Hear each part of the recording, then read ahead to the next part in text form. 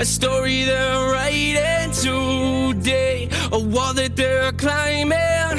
You can carry the past on your shoulders. You can start over. Welcome to the broadcast of Calvary Chapel, Jacksonville, where the pastor is Pastor Ricky Rueda. Grab your Bibles and read along. Now here's Pastor Ricky. Good morning, Calvary Chapel. How are y'all? Welcome to those of you who are new here. My name is Ricky. I'm the pastor here, and welcome to those of you who are viewing online.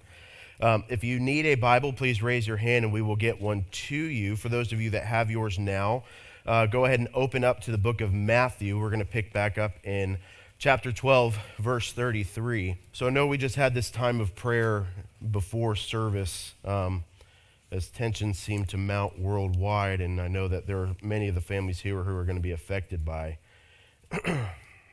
whatever happens in these next several weeks. And I want to encourage the men in here, as we're going to have an opportunity to pray after service too, is we have a obligation given by God to be leaders of our households. And there are a lot of times in this world where we confuse courage with pretending. And there's a lot of times when we forget that just because we may not have fear or we're able to stuff it down, that our wives and our children don't. And I would say, biblically, this is our time, whether you're in the military or not, to spiritually prepare our households for the things that are coming. It is nobody else's responsibility. While the church has been given to be a support for one another, it is your responsibility to care for yours and your home. We will be here to pick up the things that you cannot. But I strongly encourage you to wash your households, your wives, and your children in prayer now.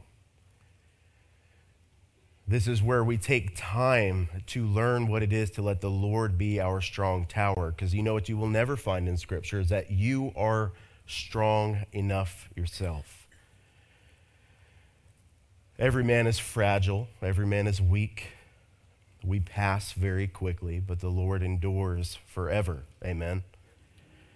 And this is the time before we have no choice that we learn to, on bended knee, surrender ourselves to the Lord and let Him be the nourishment and carrier of our souls. And so we're going to pray again at the end, but if there's any of us in here who would be inclined to confuse courageousness with ignorance, let's not do that anymore. And know that you are not alone. Even for those of us that are here who may have to stay behind while we see some of you go to some turbulent areas, to say the least. You're not alone in that fear either. Be honest with you guys here, coming from an area that is not really affected by the military at all, is world issues were a conversation point, but they weren't felt where I moved from. But now, considering the fact that there are those I have to worry about a phone call, losing those that I have come to love very much, worrying about how in the world am I going to have to deliver news to some of the families. As your pastor, you have to know that I'm probably just as scared as some of you are over this whole situation, but I know that God is faithful to be our portion no matter where we're at. And so, men, whether you have a family here or not, it's time for us to be men of prayer. It's time for us to be bold in the Lord and not bold in our own strength. And it's time for us to care for our wives before somebody else has to care for our families in our absence. Amen. So we're going to pray one more time, and then we're going to get into the Word. Had no plan to say that. I hope that resonated with some, and I hope that makes sense.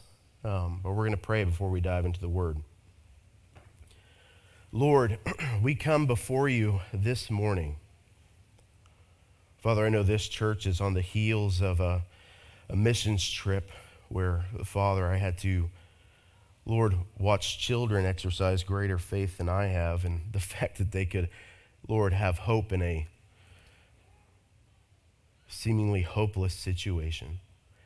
Lord, we sit at the beginning of another situation where our family, our church family, your sons and daughters are going to have to learn, maybe even for the first time, what it is to be, Lord, completely consumed with the peace of God.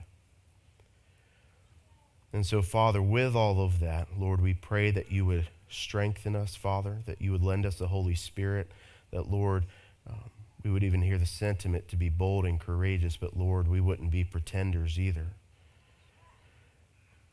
And that, Lord, while you're mending our spirits and tending to our spirits in that matter, we ask now that you would focus our attention on the Word, that, Lord, you would teach us what it is to be, Lord, a tree that bears good fruit, and that, Lord, we would be a faithful reflection of your glory in all things.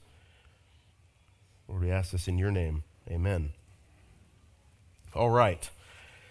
So, Matthew chapter 12. We're going to be picking up in we're going to read through verses 22 through 37 today, but we're just going to focus on 33 and 37 as we covered the previous verses last week. And so if you are in Matthew chapter 12, verse 22, would you say amen? And actually, please forgive me because I always forget to do this. Would you stand with me as we read today's text and honor the Lord's word that way? All right. It says, "Then a demon-oppressed man who was blind and mute was brought to him and healed him. So that the man spoke and saw, and all the people were amazed and said, 'Can this be the son of David?' But when the Pharisees heard it, they said, 'It is only by Beelzebub, the prince of demons, that this man casts out demons.' Knowing their thoughts, he said to them, 'Every kingdom divided against itself is laid to waste, and no city or house divided against itself will stand. And if Satan casts out Satan, he is divided against himself. How then will his kingdom stand? If I cast out demons by Beelzebub, by whom do your sons cast them out? Therefore they will be your judges. But if it is by your Spirit of God that I cast out but if it is by the Spirit of God that I cast out demons, then the kingdom of God has come upon you. Or how can someone enter a strong man's house and plunder his goods unless he first binds the strong man? Then indeed he may plunder his house. Whoever is not with me is against me, and whoever does not gather with me scatters. Therefore I tell you, every sin and blasphemy will be forgiven people, but the blasphemy against the Spirit will not be forgiven. And whoever speaks a word against the Son of Man will be forgiven, but whoever speaks against the Holy Spirit will not be forgiven, either in this age or in the age to come. Either make the tree good and its fruit good, or make the tree bad and its fruit bad. For the tree is known by its fruit. You brood of vipers, how can you speak good when you are evil? For out of the abundance of the heart the mouth speaks. The good person out of his good treasure brings forth good, and the evil person out of his treasure brings forth evil. And I tell you, on the day of judgment, people will give account for every careless word they speak. For by your words you will be justified, and by your words you will be condemned." We can sit as we get into the word now. So, where we are in the book of Matthew, as we get back into this, because I know I wasn't here last week. We've been going through the book of Matthew, and those of you who are new here, the book of Matthew is specifically written to the Jewish reader to be reminded that Jesus is in fact the awaited Messiah. And this far in the chapter, we begin to see tensions mount as those who are opposed to God increase their opposition to Jesus despite his good teachings, I'll say perfect teachings, and despite his perfect works. And so here in chapter 12, as we see these tensions begin to mount, we see Jesus heal a demon-possessed man. And if you were here last week, I think I have last week's review up here. Let's give it 1 second. Yeah, so in last week, we saw Jesus perform an exceptionally miraculous healing, as the people then believed this particular type of healing to be completely impossible. Specifically because it was believed then, and there are some who practice this now, that in order to exorcise a demon, you have to know its name first. And as the man was mute, you would not be able to identify it. But Jesus, being God, had no problem with this one. And then we see the Pharisees, they would begin to respond not to the miracle of Jesus, but they would respond irrationally to the fact that people were beginning to see that Jesus may be the Messiah they've been waiting for. And when they heard the people begin to ask, is this the son of David? They would say, this is not him. He can only do this by the power of Satan. And so Jesus would respond to them and letting them know that that response doesn't make any sense, because how could a kingdom divided against itself stand? If I was working on behalf of Satan, why in the world would I remove those who are working on his behalf from those they are tormenting? And then he would go on to say, if I'm working on behalf of Satan, who are your sons who cannot exorcise a demon at all, working for themselves? As Jesus would again put them on their heels and say, if you're so good, then why can you not exercise this kind of miracle at all? Reminding them that their authority meant nothing, but Jesus is supreme.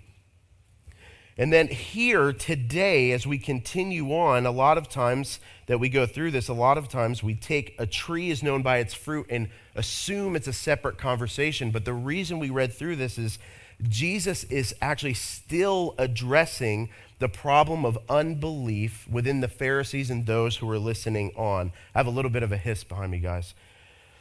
And so, in response, we see Jesus bring up the fact that a kingdom divided itself cannot stand. He brings up the authority that he has in bringing up his ability to put to silence the strong man. And then today he brings up the importance of being a tree that bears good fruit. And so with that, right here in verse 33, I'm just going to read one more time. It says, either make the tree good and its fruit good, or make the tree bad and its fruit bad, for the tree is known by its fruit. So right here at the beginning, I want you guys to notice this little word, either. Today we're going to be talking about words and language quite a bit, and this word either shouldn't be overlooked, as a lot of times, and this is what Jesus is addressing with the Pharisees, is we like to pick and choose the things we partake in and the things that we exercise, but this word either automatically brings us to a place that a decision must be made. We're either going to be working for the Lord or we're going to be working against the Lord. You do not get to live a life that dances between the two. We see other scripture warn of what that is called being lukewarm. Some might call that backsliding. In either case, no matter what the conversation is, we can see that a Christian, a disciple of Jesus, does not have the ability to bear bad fruit. And it doesn't mean that they're going to be perfect, but you do not get to choose to live a life in a way that would bear bad fruit. So you're either going to be a tree that bears good fruit, or you're going to be a tree that bears bad fruit. And as we look at this verse, just 33, we're going to have three takeaways just from this verse. First is every tree or person has the ability to bear fruit. Second, we're going to look at the quality of the fruit over quantity. And third, we're going to see that we are called to be blessings, not burdens, in the fruit that we bear. And so again, keeping in mind that Jesus is still responding to the ridiculous accusation that he has the ability to heal the man because he works on behalf of Satan, he's now letting them know that that can't be the case because you're seeing good fruit here. Now, in this illustration, he brings up a tree and its fruit. Now, the first thing we're going to look at, every tree or person bears fruit. I didn't actually intend to do this. For those of you that are on the missions trip, I totally spaced on this. But it's interesting. When we were in Kensington, we were going out to go do a children's ministry like outreach day. And the pictures that you guys saw, the team actually did a really good job. There was needles and trash and unmentionables everywhere, but the team got it clean so that we could have an outing with the kids. And at the last second, the group asked us to put together a teaching for the kids. And long story short, I end up praying about what it's going to be right before we get right to the park. And when we're in the park, the Lord led me to this scripture. And in the park, there are a few trees that actually look very similar. I think one of the pictures was up there. Is to my right, there was a tree that was bearing really large green bean pods. And then to my left, and I know it's not a dead fruit, but for the sake of illustration here, there was a tree to my left that was bearing something that looked very similar, except when it would fall off the tree and it would be brown, dry and brittle, and it had some kind of bean inside of it. And so here, we would communicate with the kids that day that every tree is going to bear something. When you look at the root of the tree seems similar. I think when we're talking about us, we have similarities amongst us physically, but the fruit that we bear is drastically different. That even somebody who claims to follow the Lord, you can claim to follow Christ, but your fruit makes it very evident and clear who it is that you, in fact, follow. And so here, every man is a tree, and all the trees have some capacity to bear fruit. And I think that that's important because there might even be some in here, and I think that I've thought this at different phases of my life, where you read through the scripture and you read about bearing good fruit, and you evaluate yourself at a moment and think, there is no way that good fruit could ever come from me. Well, I think the first problem to address is that you need to stop making it about you, because you're right, you cannot bear good fruit. Can we all acknowledge that for a minute? If you don't know that about yourself, ask the person to the left. They'll affirm the idea that no good fruit is coming from you. But don't evaluate it in the selfish context that way. Remember, this is about what God is doing through us. And so don't oversimplify the text when you see and you look at yourself and think, well, I can't do that. Well, it's not about you in the first place. It's what God is going to do through you. And so when you see this, every tree has the ability to bear fruit. And hearkening back to the idea that Jesus said, you are either serving the kingdom of God or you are serving the kingdom of the enemy, the fruit that is exposed in your life is going to be the key indicator of who it is that you serve.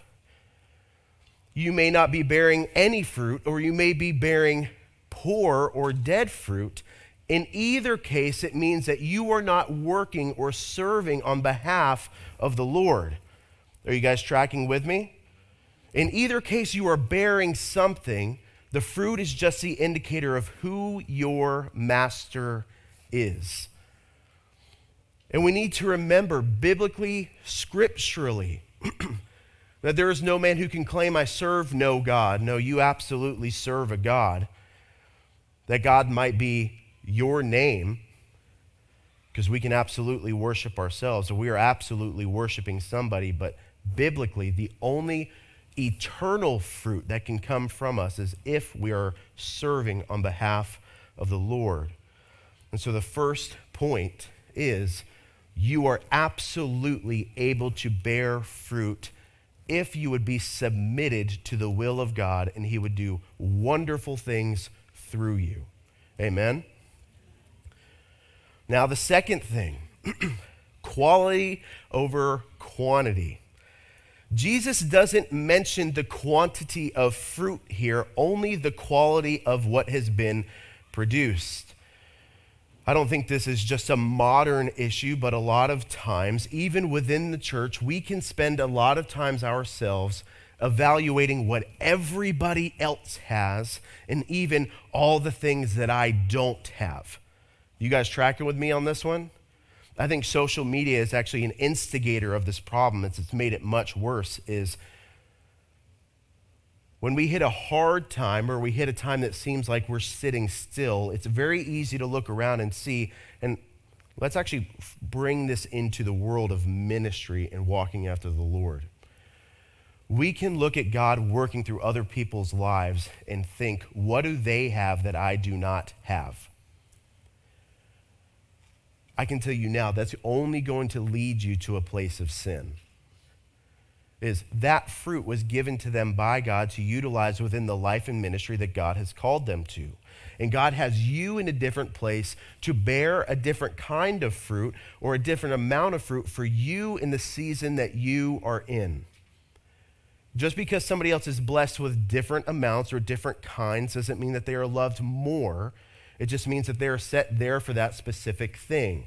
I think in the context of ministry, a lot of people might evaluate the pastor of being some kind of supreme spiritual authority within the church. No, my gifts are only on loan to me by the Holy Spirit as long as he chooses to utilize me in this place.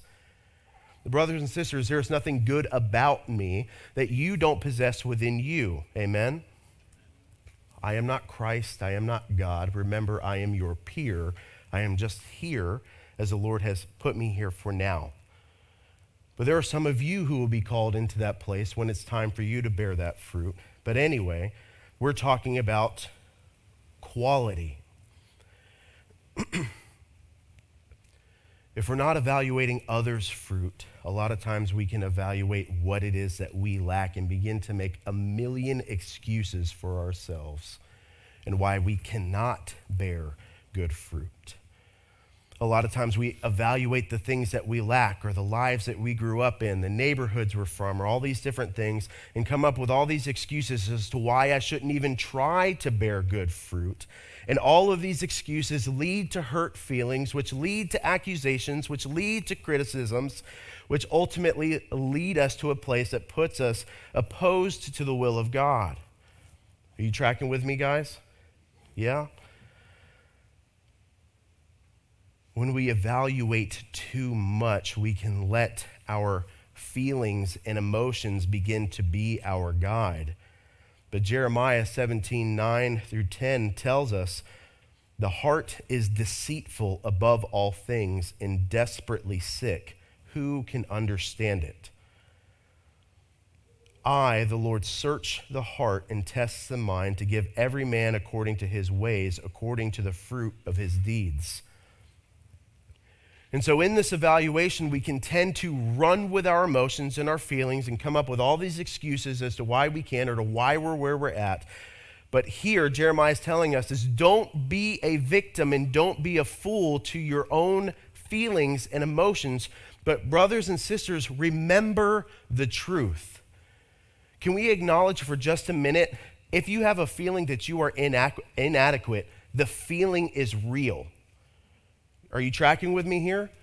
If you feel that way, the feeling is absolutely real, but the feeling does not supersede the truth in the fact that you may feel like you cannot bear good fruit, but if the word is true, and it is, then God is able to bear fruit regardless of how you feel right now. If you would choose to be submitted to the word of God and walk according to his ways, then he will illuminate your path and he will bear good fruit through you. Your emotions should be acknowledged, but they should not be thrived upon. You tracking with me here? We live in a world that is teaching us to live on our emotions and to thrive on our emotions and to encourage others to do the same thing. And I think what we find out is that when we reside in our emotions and we neglect or forget truth, we make absolutely zero traction in anything. Can you imagine if the church was permitted to function within its emotions? Do you think evangelism would ever happen?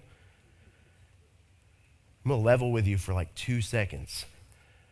I am terrible at initiating a conversation on the street. Somebody the other day, I think they said that I would have thought that you were a fan of confrontation because you seem to handle it so well. And I was like, no, I want to throw up every single time. Every time. I hate it.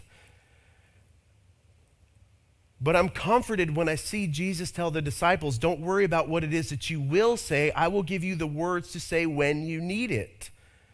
And even when we were going out to Kensington a couple weeks ago, I was nervous, and I'm watching a lot of people who have never done missions go out and do this. You want to see a group of fearful men from Jacksonville, North Carolina? Kensington was the place. But it was amazing to see, regardless of the fear that existed within us, we submitted to the word anyways, and God did amazing things through even the unexperienced brothers and sisters who were out there. It was an absolute privilege to see God's faithfulness in a city that looks like what you just saw. God is able to do great things should we reside in his will. This truth here should remind us that God expects and inspects for the fruit produced in our lives regardless the circumstance. And if that is true, we should also know that God is able to produce heavenly fruit in time, no matter what our current circumstance is. And can I say, in this culture of emotions, one thing that is very evident, and something that, so for those of you in here, I enjoy to study psychology myself, but something I despise within the study of it is this inclination to figure out a reason why somebody is allowed to behave the way that they behave. I will say this, I think it's important to at least consider why it is that you think the way that you think, but that absolutely does not give you the privilege to continue misbehaving. Yeah, you grew up in a tough household, but God has given you the mind and he has given you a renewed spirit, and you have been set free from the bonds from the chains of that household of sin and the sin that resides within your mind. You are no longer a slave to sin. Brothers and sisters, it's time to start acting like it. When we sit in counseling sessions, well, Pastor, I can't do this because this is the kind of life I grew up in, the kind of neighborhood I'm in, and all this. I'm like, okay, yeah, those are absolutely important things to know about yourself, but more importantly, you should know what God is able to do regardless those circumstances. God doesn't care what neighborhood you're from. God doesn't care about what kind of parents that you had. What he wants you to know is what he can do through you right now. And it doesn't mean he's going to ignore that. He wants to mend your broken soul. But your circumstance is not something that is able to hold you back. If God is a way maker, let him be one. Amen? Let's not move in fear, but let's move in faith, knowing that God is able. I think on our nights of testimony, for those of you who don't know, on the third Wednesday of every month, we invite somebody to come and share their testimony here at the church, either within the church or outside of the church, so we can see that God is still a miracle worker and he is still healing and that he is still working and still doing the things that we read about here. And every single month, we see somebody who, regardless of their circumstances and regardless of their past, God has brought them to a place that they never would have imagined in their past they would be at today. If you didn't get to hear Cherish's testimony this past couple weeks, it's a blessing to get to hear that a family that had such a broken household is in a place that they get to minister to you now. That wasn't a place that family thought that they would have been in however many years ago, but regardless of those circumstances, you had a family and a couple who submitted to the word of God and has found themselves walking in blessing. They decided to stop blaming each other for each other's behavior and start submitting to the word of God regardless of how they're behaving, and God blessed them for that. The quality of the fruit in their lives is very clear. And I would encourage you that God can provide quality of fruit in your life today. You may not see mass quantity. Your tree might have a weird root system. I don't know what the situation is. Not every tree is pretty, but the fruit will be good. Amen? Finally, blessings or burdens. And with this section, I actually want us to flip over to Luke chapter 6, verse 43. We see Jesus sharing the same illustration, but there's a sentence in here that isn't included in Matthew's version. Luke 6:43, if you're there, would you say amen?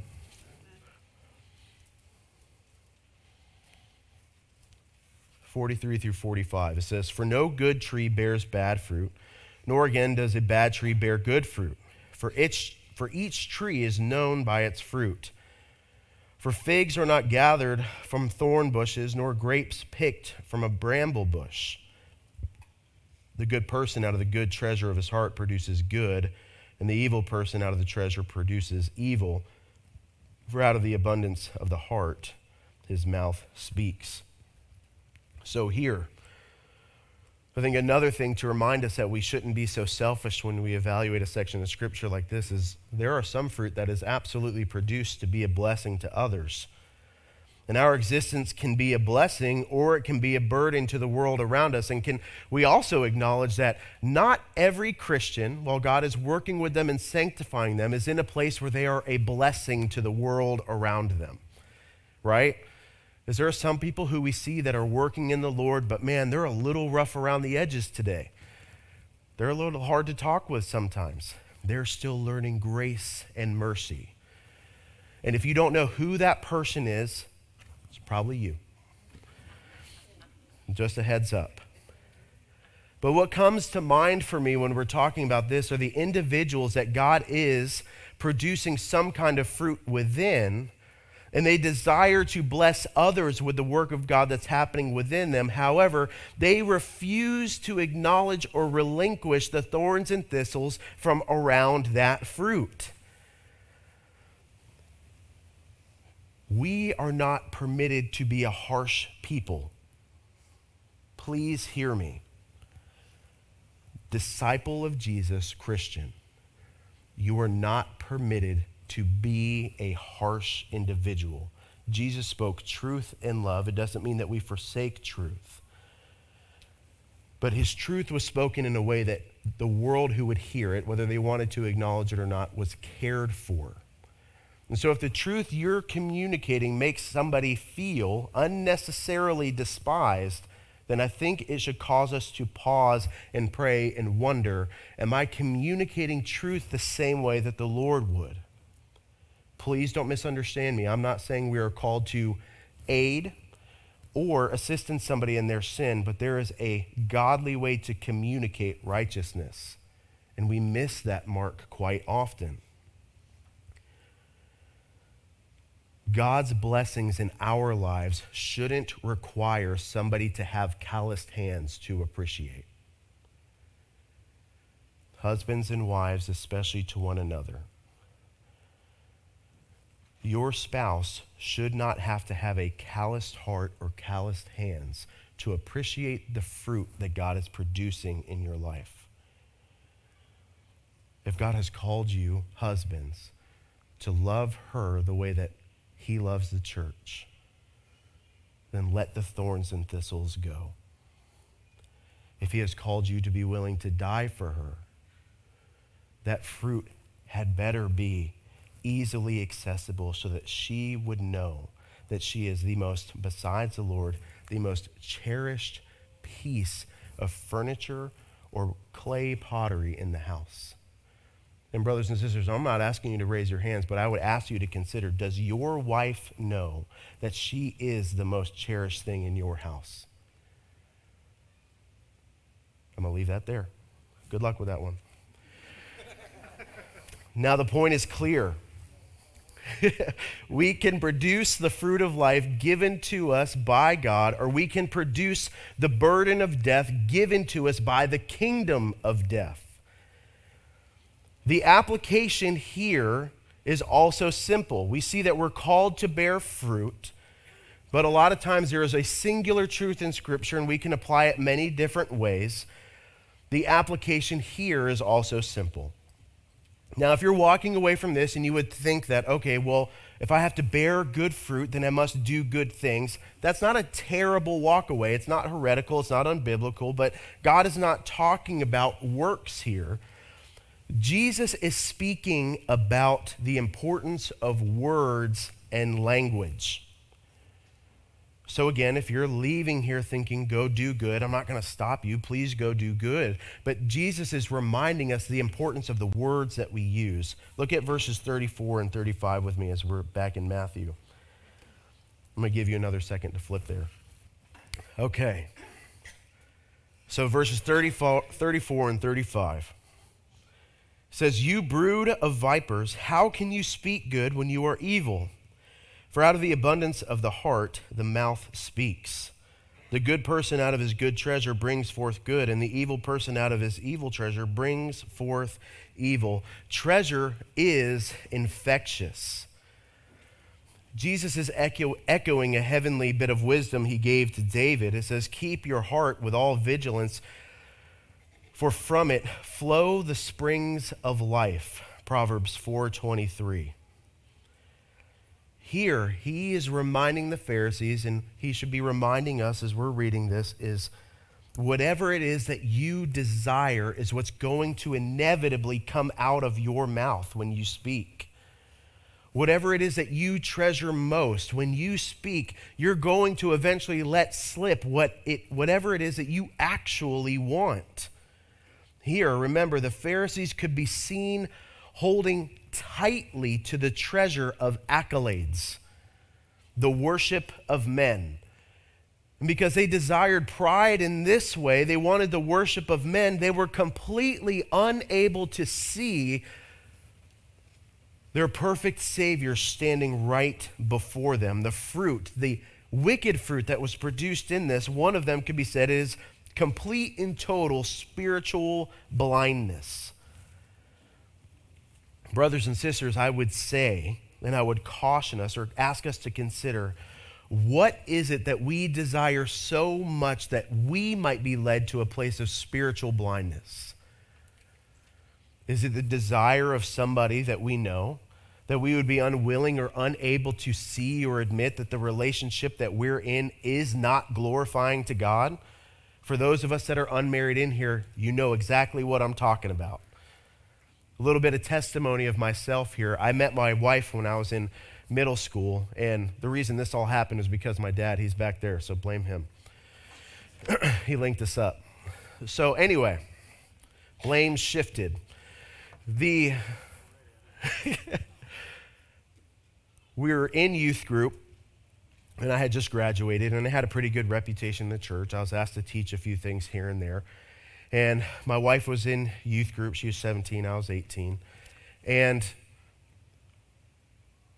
what the Lord put together could have been good, but because we desired each other so much in an unhealthy way, we became spiritually blind to the hazards that we were constantly walking in.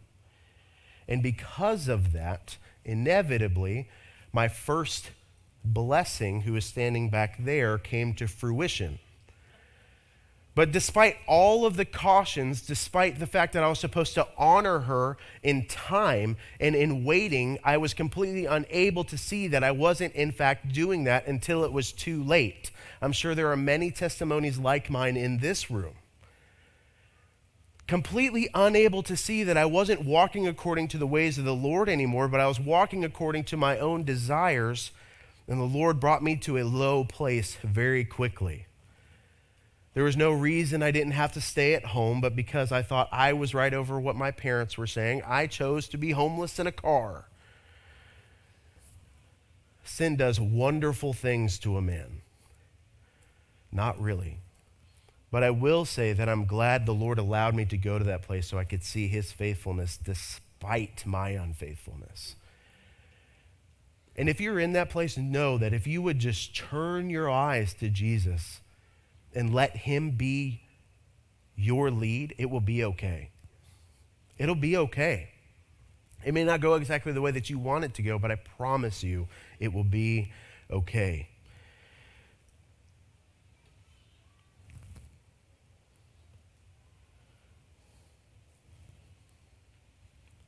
treasure is infectious. Brothers and sisters, what is it that you treasure and desire most? And this is a thing of practice. I don't think we should be afraid of the word religious, honestly. My personal opinion is that religion can be a bad thing, but loving the Lord in a religious way is never a bad thing. To seek his face before anything else every day will never, ever hurt you. But if we don't love the Lord first and foremost, we absolutely will let something else step into our gaze. And as we love to desire other things, we will desire those things. So here, out of the abundance of their hearts, these Pharisees were speaking. He's like, you can't say that you're doing good when you would be so willing. Remember this conversation is still tethered to the accusation that Jesus is healing on behalf of Satan. He's saying, you cannot profess to be doing the good work of God when you would wholly reject the work of the Holy Spirit that is being done through Christ. Now, getting back to the point of last week, I wanted to make sure we clearly defined this. We have been talking about the unforgivable sin or the rejection of the Holy Spirit.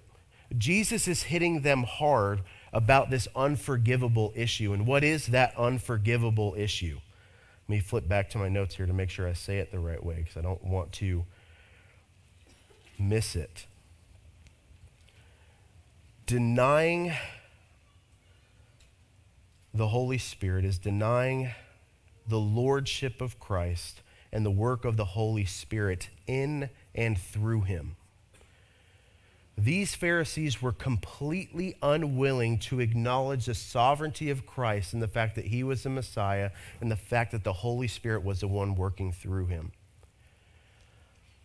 Brothers and sisters, the unforgivable sin is rejecting Christ and rejecting his work. And I would say, and I would caution you, something that I have to check myself in often is that I can tend to be a skeptic myself. But in our fear and skepticism, we need to tread carefully when we would say that the Lord isn't working when he is. We need to make sure that we are honoring and acknowledging the Lord in all the things that he does. And just because it's being done differently doesn't mean that it's being done unbiblically. Are you following me? Nobody's really following me on this one? A couple? Okay. I'm going to bring this point up for those of you who are not understanding. And it's actually timely. So, a few weeks ago, the Billy Graham organization came to Jacksonville, North Carolina. They came to Jacksonville, North Carolina because they want to host one of Billy Graham's traditional crusades here in this city. Now, for any of you who's ever seen one of those, that's a pretty massive evangelistic effort that they want to hold here. A message went out to the pastors in town. 10 showed up the first time. This is 5, not 10. 10 showed up the first time. 5 showed up the second time. 4 of the 5 were the same of the 10 that were there last time. Now, the problem is it is known in this town that pastors don't typically try to get together. That has been the history here. And that we have created a very divisive culture here amongst these churches. I'm just going to say that outright. And so, not because Calvary Chapel is better, we just tend to typically sit in the middle of all of these different denominations as they ask us to try to get a bunch of pastors in a room. So we've been doing that for the past couple weeks. And it has been really cool to get to know the other pastors in town and find out that there's actually a lot of new pastors in town. But the fact that we have to have a conversation about putting our differences aside for the sake of the gospel is absolutely astounding. The fact that we would be so quick to judge one another's churches and congregations. And remember this, we are talking about churches who are preaching the gospel that Jesus is the only way to salvation and that he is the way, the truth, and the life. Amen? But for us to be unwilling to preach the gospel to thousands of people who are unsaved because we have small doctrinal differences, I will say plainly, is unbiblical.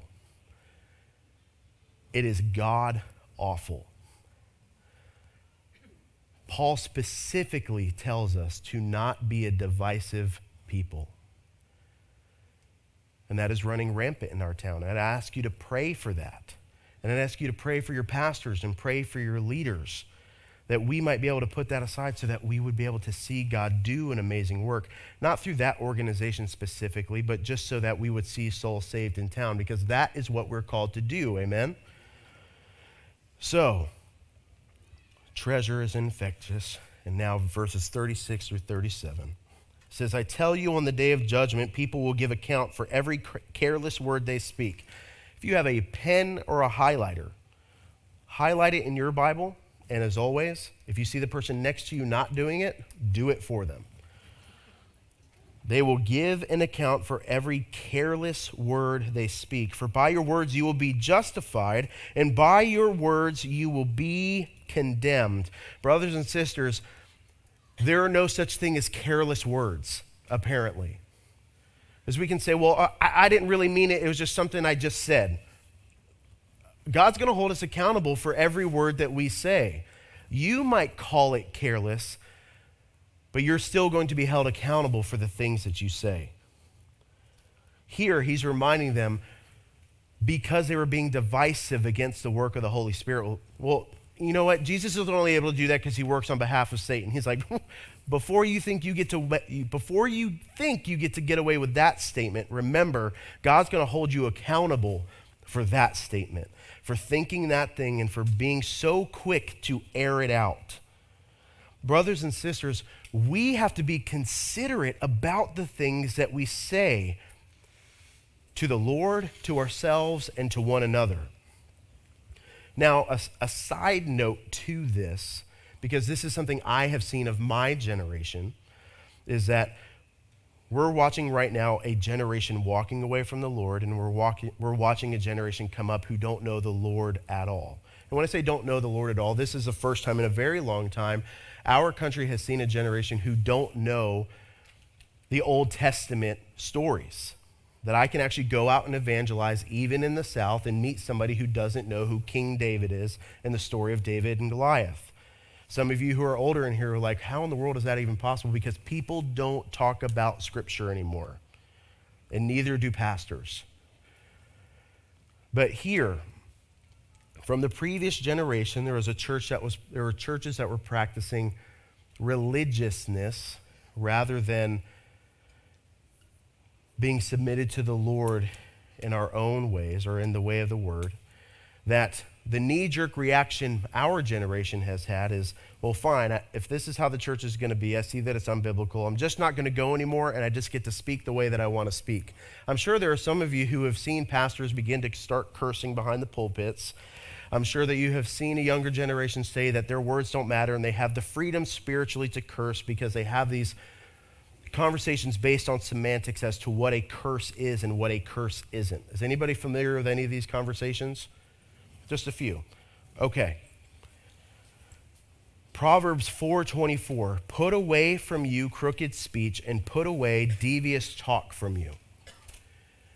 To that point, I would say, while we can have a conversation based on semantics as to what a curse word is and isn't, I would say that the Lord would probably encourage us to err on the side of clean lips. Just because it means something to you doesn't mean that it means that same thing to another person. Just because it means something in your culture doesn't mean it might mean that in another. The conversation is irrelevant at the end of the day because we're told to pursue cleanliness and purity and holiness, amen? So err on the side of clean language. Now again, there's some nuance to that. We're not going to parse that up here because clearly the Lord is calling the Pharisees a brood of vipers. Some would say, hey, name calling's not kind. Jesus is doing it right here. However, he's speaking true and clear. But let's err on the side of speaking peaceably and in a way that can't be balked at by the Lord. Amen? But even more importantly, he's reminding us that there is saving that comes through our mouths. Romans 10:10 through 11 says this, for with the heart one believes and is justified, and with the mouth one confesses and is saved. For the scripture says, everyone who believes in him will not be put to shame. And remembering again that we're talking about the rejection of the Holy Spirit and this unforgivable sin, we see the Lord reminding them that you have to confess with your mouth that Christ is Lord, and the Holy Spirit is the one doing the work. It is something that we literally do have to utter.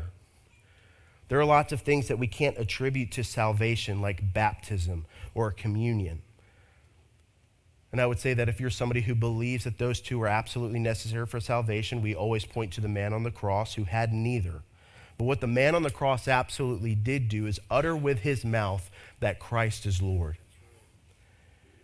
Brothers and sisters, we must be careful with our speech and the things that we think, say, and do, because we are confessing one thing or the other. Are we confessing that Jesus died for our sins and he did it perfectly, or are we denying that perfect work on the cross? That's a big question. That's what Jesus is hitting them with here. Is you're watching God do a miraculous bit of work here, and you are totally unwilling to admit that God is moving right now. We need to be careful not to make that same mistake. These Pharisees weren't being cautious with their words, and they not only found themselves on the enemy side of the line that Jesus drew in the sand, but were now blatantly leading those that the Lord desires away from the Good Shepherd. Do not think that the Lord takes it lightly when we reject the Holy Spirit. Because even though we think it only applies to us, there is always somebody listening and looking to our example who we are either leading to the Lord or leading away from the Lord. Our words are weighty. We need to be cautious with them. And we need to make sure, if we are believers in Jesus, that the words we say are honoring and glorifying the Lord at all times. And if you're on the other side and the Lord is not, you haven't submitted your life to Christ, and you're sitting on that fence and you're wondering maybe why you're here, or you've been wondering for a long time,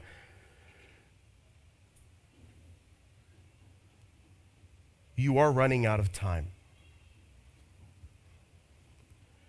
You might be rejecting the Holy Spirit right now, but ultimately what matters is, what did you acknowledge and say before you died? You have time to be submitted to God and his saving grace.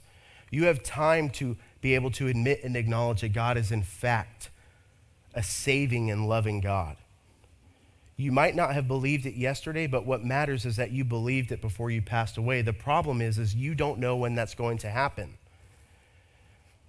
And according to our prayer requests this morning, there are some of us who are beginning to fear that that time might be drawing close. And it's not time to play like we talked about a few days ago or a few weeks ago, playing spiritual Russian roulette with our time. We're not guaranteed a minute.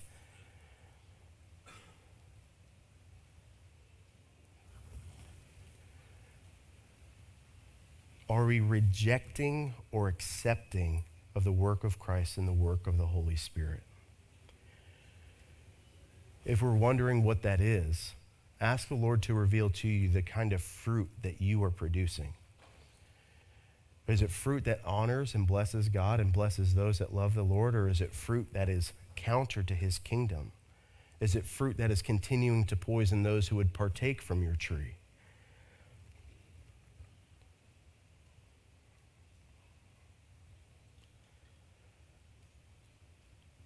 There's some in here that would think that it's really not that big a deal, but I'd say the risk to reward factor doesn't really make sense. That you would be willing to say, I have another day, or I can figure it out, or do whatever is all right, well, you might have another day, but what if you don't? Is eternity worth the gamble? And can we acknowledge for a minute, for either ourselves or for somebody else that we love, it is eternity that is on the line. Who's the oldest person in here? It's Jerry, right?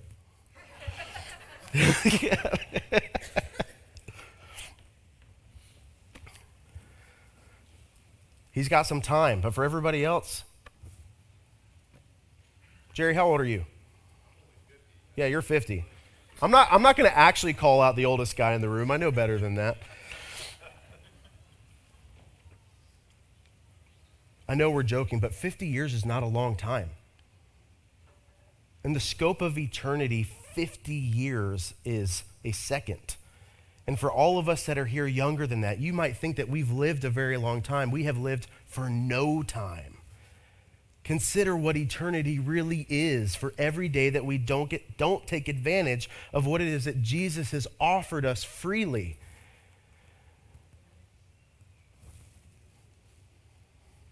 So our closing thought, what fruit is God revealing in our speech today?